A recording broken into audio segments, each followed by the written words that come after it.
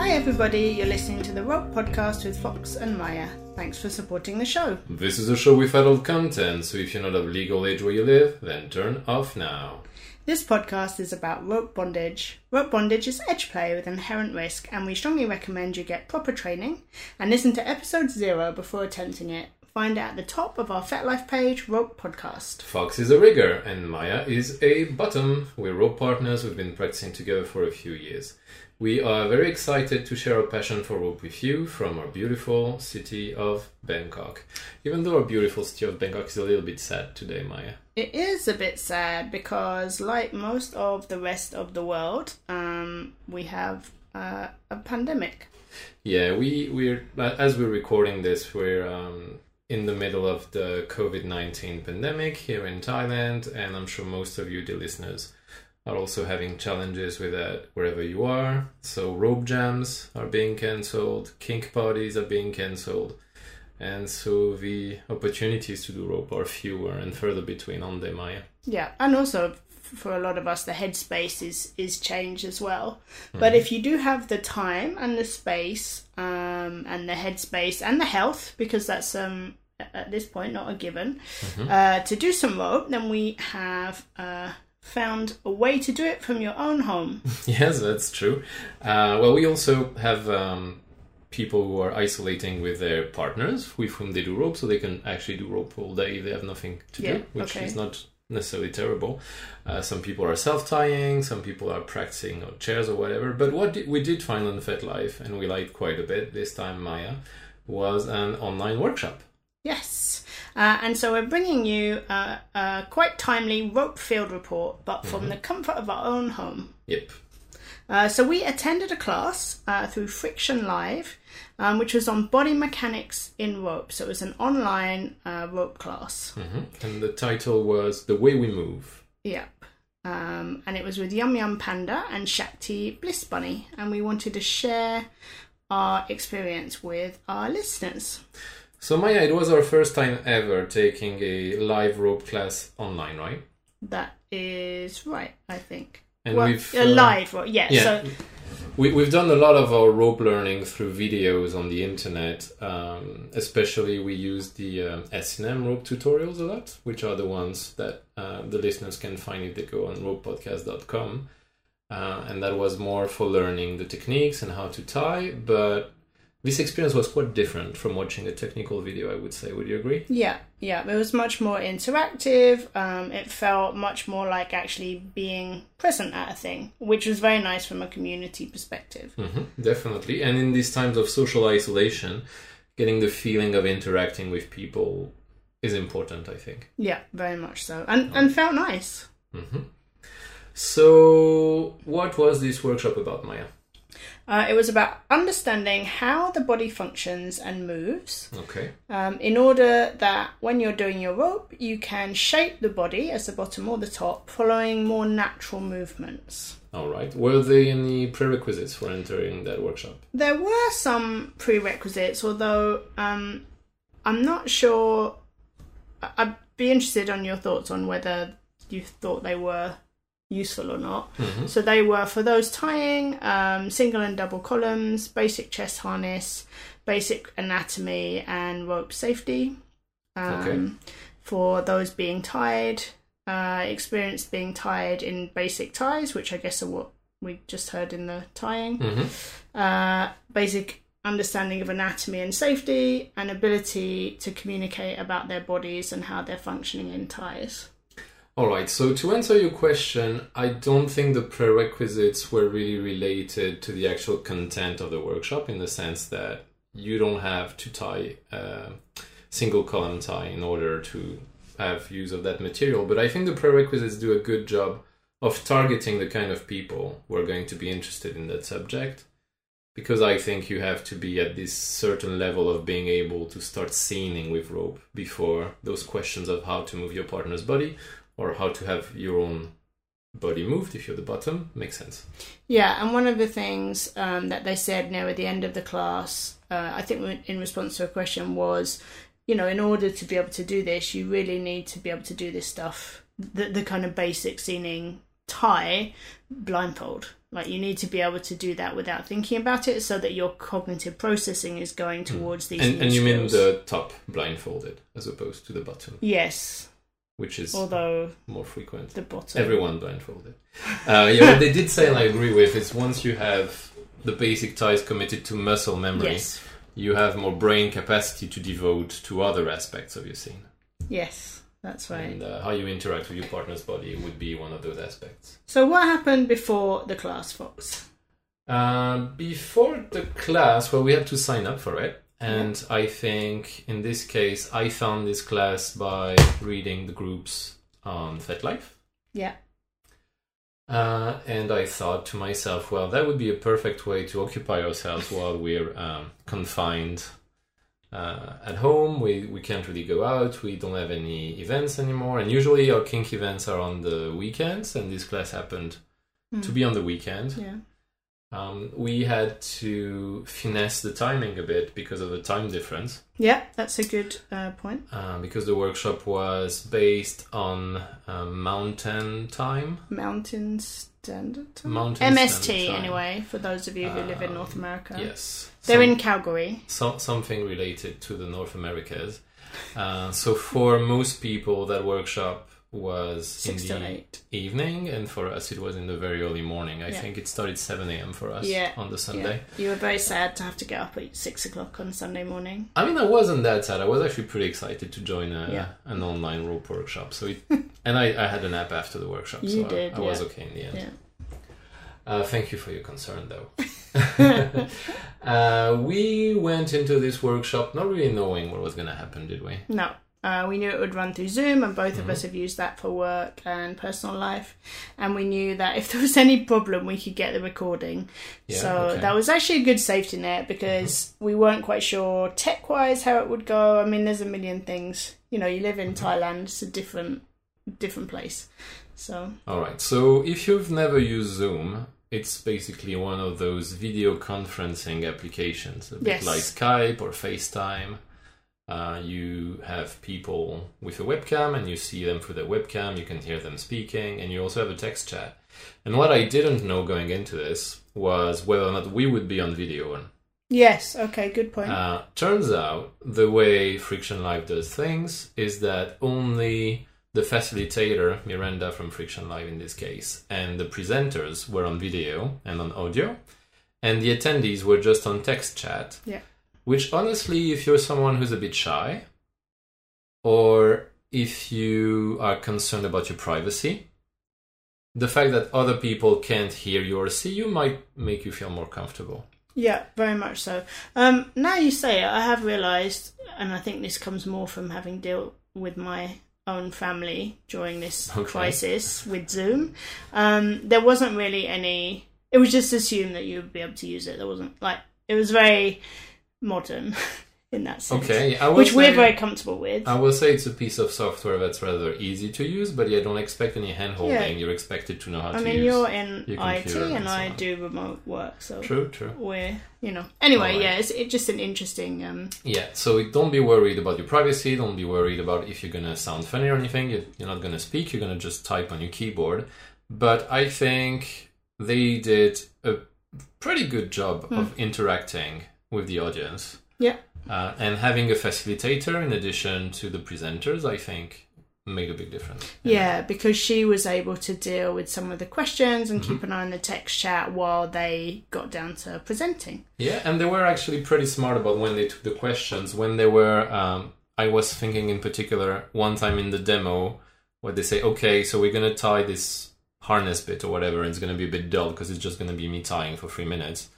And the workshop's not about tying harnesses, so that's not what they're talking about. Well, they used that time to take questions at the same time, so that was very smart, I thought. Although I did notice that 3 people said, "Could you just show us the back harness of that harness and what you did there?" That Rigger's gonna be riggers, Yeah. So what did we do to prepare? What did we have with us? What's useful? We had grabbed a few coils of rope just in case. In the case of this specific workshop, it wasn't really needed. Yeah. It wasn't a workshop with hands-on time or exercises, this one. No. And I think for reasons of duration that made sense. Honestly, it was already challenging for the presenters, and I'll come back to this in a bit, to get all that content in the 2 hours of the format.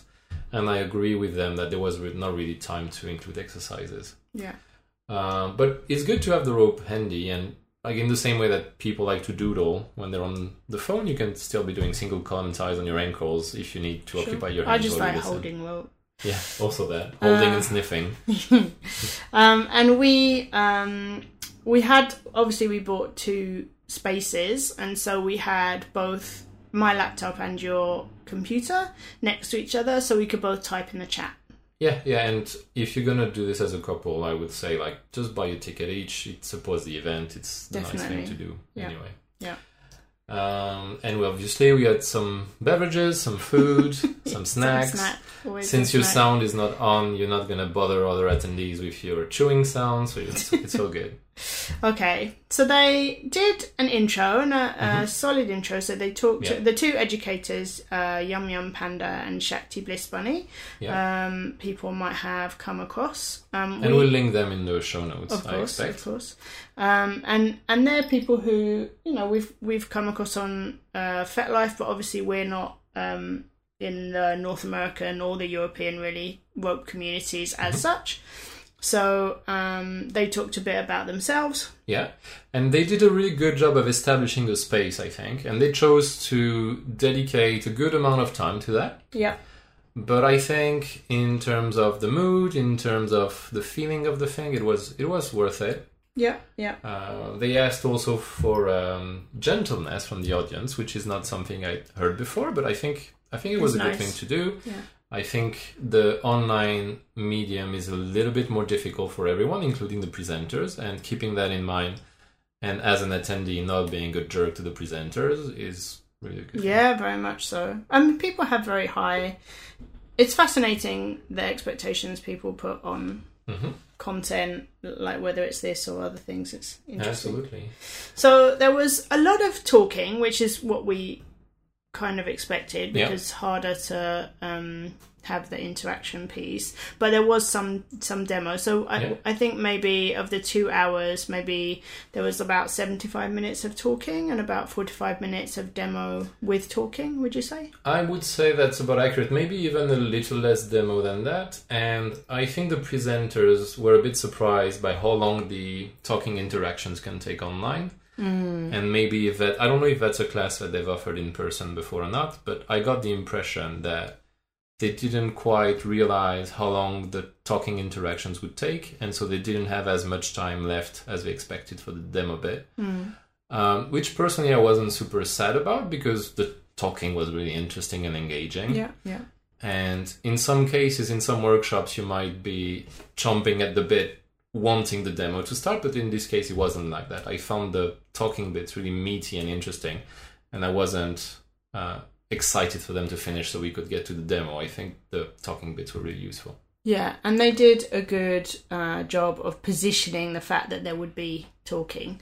So it wasn't like it wasn't a waste. It was very well positioned. True. The workshop included the presenters taking input from the attendees about what kind of questions they had. So things like people were very interested in transitions. Apparently, like dynamic suspension or floor transitions and moving a body more or less effortlessly is something that interests people a lot.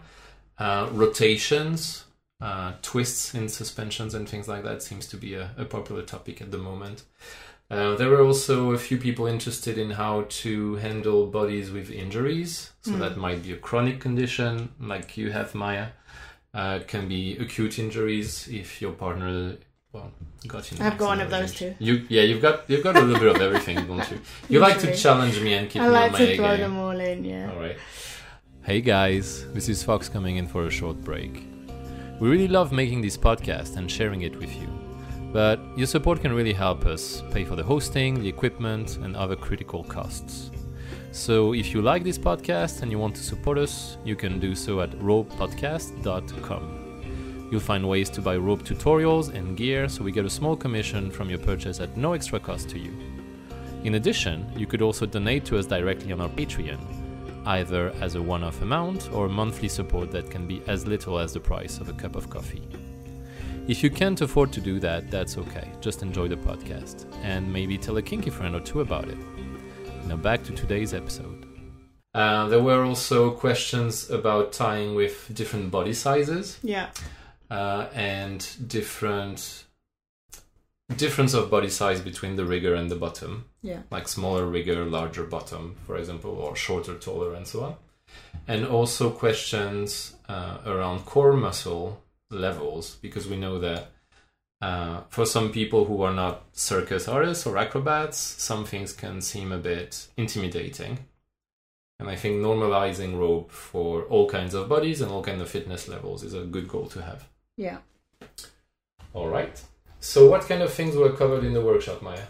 One thing that I thought was very interesting is they started talking about learning the body before you put rope on. Oh, so, I love that part. Yeah, so learning to read your partner's body and sort of scouting the person's body for their level of flexibility, the level that they can move a particular joint, how they're feeling on that particular day. And they had a quote that you liked, didn't they? They did. It was the song starts when the music starts, not when the lyrics start. And I think that's a good reminder. And yeah, a rope scene can definitely start before you actually put rope on a person. Absolutely. That was an interesting reminder, and I think not only that helps you see the body you're working with, but it can really help set the mood. And create a connection in a way that's going to be really beneficial to the rope experience for both sides. Yeah. So they gave some a demo, in fact, and suggestions around how to manipulate the body, how to keep body control, how to do that with different sizes of body, different types of body, ways to enable the bottom to relax during that situation. Absolutely. And that was really nicely done. And we learned some stuff from that. In fact, I noticed that you did the hold on today or yesterday's scene that we did. Yeah, when I learn new techniques, I like to try to apply them as soon as possible so I can memorize them. And the things I have seen in this workshop, I applied today. I'm going to apply them in my rope tomorrow as well. And I find them quite useful. I mean, they are a good addition to my rope arsenal for sure. Yeah. The price of the event ticket was worth it just for those few techniques I picked up. Lovely. They also, as hopefully people do anyway, but it's always a good reminder, talked about talking to your bottom. And they talked a bit about when bottoms don't know so much. We actually have an episode on that which I can link to for people. They also talked about using photos to help bottoms in that situation, but not for the tie itself, but to provide inspiration and spark conversation. Yeah, that was an interesting one because we've all seen the person who comes with a photo and says, "Can we replicate this?" And we've talked. We have an episode coming up soon about the caveats of this method. What they said here, which was more interesting, was you can also look up photos that represent the kind of mood you'd like to experience in your scene and show that to your partner and say, look, like this looks interesting. Do you think we can access this type of feelings and sensations? And that I resonated with more. Yeah, me too. I thought that was nicely done. There was quite a bit of anatomy in the workshop, but presented in a very easy to consume way. Yeah. It wasn't dry at all. Toe to top. The way they went is starting from the feet and talking about all the different joints from the feet to the head, and that was quite useful. There was some good stuff. I've taken anatomy in med school, and still I learned some useful stuff from that. So I feel that was good value as well. Yeah, I think one of the things that's interesting is the different contexts people come from, and so kind of understanding where they're coming from versus where we're coming from. So their type of rope has some overlap with ours, and certainly we'll be using some of their rope obviously in ours, but there's also some more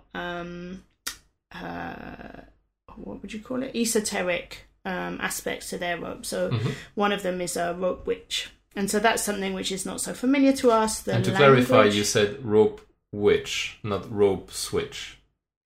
Yeah, because my R isn't strong. You say it again? So a rope witch, someone who does magic with rope, as opposed to... So. That is what I think also. We know that rope can be a spiritual endeavor for people, and so it's interesting to see all the different perspectives, whether or not that's something you have. But that's, I think, is interesting, because one of the big benefits for me about this format was hearing people talk about rope in a different way from what we're used to. So, yeah, okay. At the same time, I think one challenge of this format is that the presenters need to understand that they are speaking to a different audience than what they are used to. And if you're, let's say, an American presenter teaching in North America and you switch to doing an online workshop, all of a sudden you have attendees from all around the world. And the vocab you're going to use, if you're using the lingo of your local community, well, people have no idea what you mean. Or even of the North American community. Ties are called different things. East versus West. Like, Absolutely. we live in the East, we don't live in the West. And there were definitely a number of times when ties were dropped in, which people weren't necessarily familiar with, or language was used. Sometimes which I wasn't sure totally how you would even spell the word. Yeah, because it's not the way we used to. And we're obviously very comfortable Googling while we're listening, so we're kind of doing it at the same time. So I think that's a very good point. I think there's some, as we get more global and less local in our online rope education, we have to think about, well, who are we reaching, and how do we do that in a way that works for everyone? And honestly, to what degree are we prepared to flex, because there is only so much.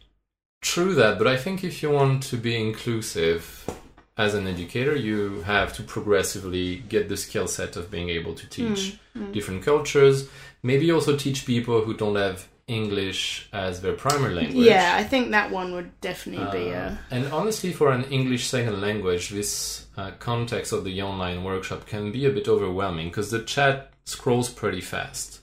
Yeah. So if you're not fast at reading English, because English is your second language, you can find some challenges. Yeah, and your English is, hopefully listeners will be up here, and after 65 episodes, is pretty solid, and I could see you concentrating quite hard. In fact, you batted me away several times, and I tried to poke at you because you were trying to process.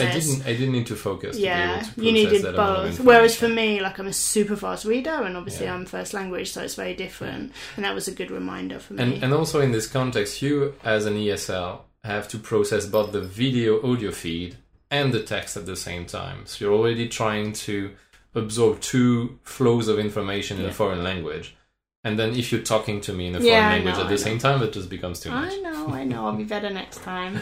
And then as another thing from a bottoms perspective, and this, I don't know the extent to which this is common in classes generally, or whether because obviously I don't have the North American context either.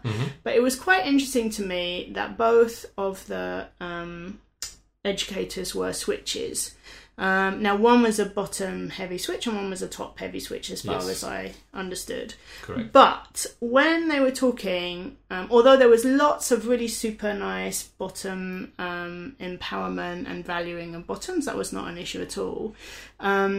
I felt that more of the content from both of them was talking from a top perspective. That's true. I think in the speaking bits, it was a bit more top focused. And I think that's because they're both super educated about it, and so the bottom heavy switch is a yogi and a professional yoga teacher, and a movement teacher, right? Yeah. So, and it showed really well in her ability to talk about her body and to demonstrate things with her body. But I can see how, as a bottom attending that workshop, having the things demoed by someone who has such a level of proficiency might be, in some cases, less helpful. Because if you're comparing to someone who's a professional, you might end up feeling not great about yourself. This is one of those constant challenges I have, honestly, with rope education videos as well as classes. Like, I always want to see like a more average, in inverted commas, because is there an average? Probably not, person do it, as well as the like professional bottom, because it can be, I think I agree with you on that. We have to back up our message of diversity in rope with having demos done by actually diverse people, and I think the content of this workshop was very good. Yeah, absolutely. And absolutely not criticizing, but the fact of the matter is the bottom in the demo was in fact a very athletic, very highly trained, she was awesome, medium to small bodied female. Yeah, she was brilliant and awesome and very inspiring. But also, I know there's no way I could have, like, I consider myself all right. I'm not amazing, but I'm all right. Like, for a regular person who has a job and doesn't do rope, you know. Yeah. But I couldn't have done the position they chose to demo the movement. Yeah, it was so the demo involved the suspension, and it was a fairly intense suspension. I think so. And honestly, I think most of the bottoms I tie with would not be able to achieve it. Yeah. So it's an interesting one to choose, and it was nice to see, like, you know, that's a positive, and there's only so much you could show in these classes, so it's an interesting one. And honestly, I don't think that is about this particular class, that's about all of the videos I've seen so far. It's very rare that you get them, you know. But I really loved the fact that we were able to get access to rope educators of this caliber from Bangkok. And it was really amazing. And for most people right now who might be stuck at home, it's great. But honestly, if you live in Thailand, it's like that all the time, because we don't have in-person rope education so much. No, it's and very so limited. It was kind of brilliant to open this door for us. Yeah, and I think there are a lot of people in the world who aren't in the kind of hotspots, and this is a brilliant way of opening that up. And I think Friction Live and the people who were the teachers did brilliantly to offer that. Yeah, it was a very positive experience. I like the presenters a lot. I like the facilitating they had a lovely energy a lot, and I definitely am happy I paid the money, and I will in fact subscribe. We have already booked onto their next 2 rope events. All right. Yes. So yeah, voting with our money here. Definitely. So that's all from us at the Rope Podcast. Don't forget to subscribe wherever you get your podcast from, so iTunes or Stitcher, and come friend us on our FetLife page, Rope Podcast. Also, if you enjoy the Rope Podcast, a really great way to support us is our Patreon. And if you don't know that already, Patreon is a platform on which you can send a little bit of money to the creators that you like, and that can be as little as a few dollars a month, or it can be a one-time contribution. So if you feel you can spare like the price of a latte once a month to help support your friendly rope podcasters, then please consider that. And you can also find the other ways to support us on our website, ropepodcast.com. Thanks for listening. And have fun tying.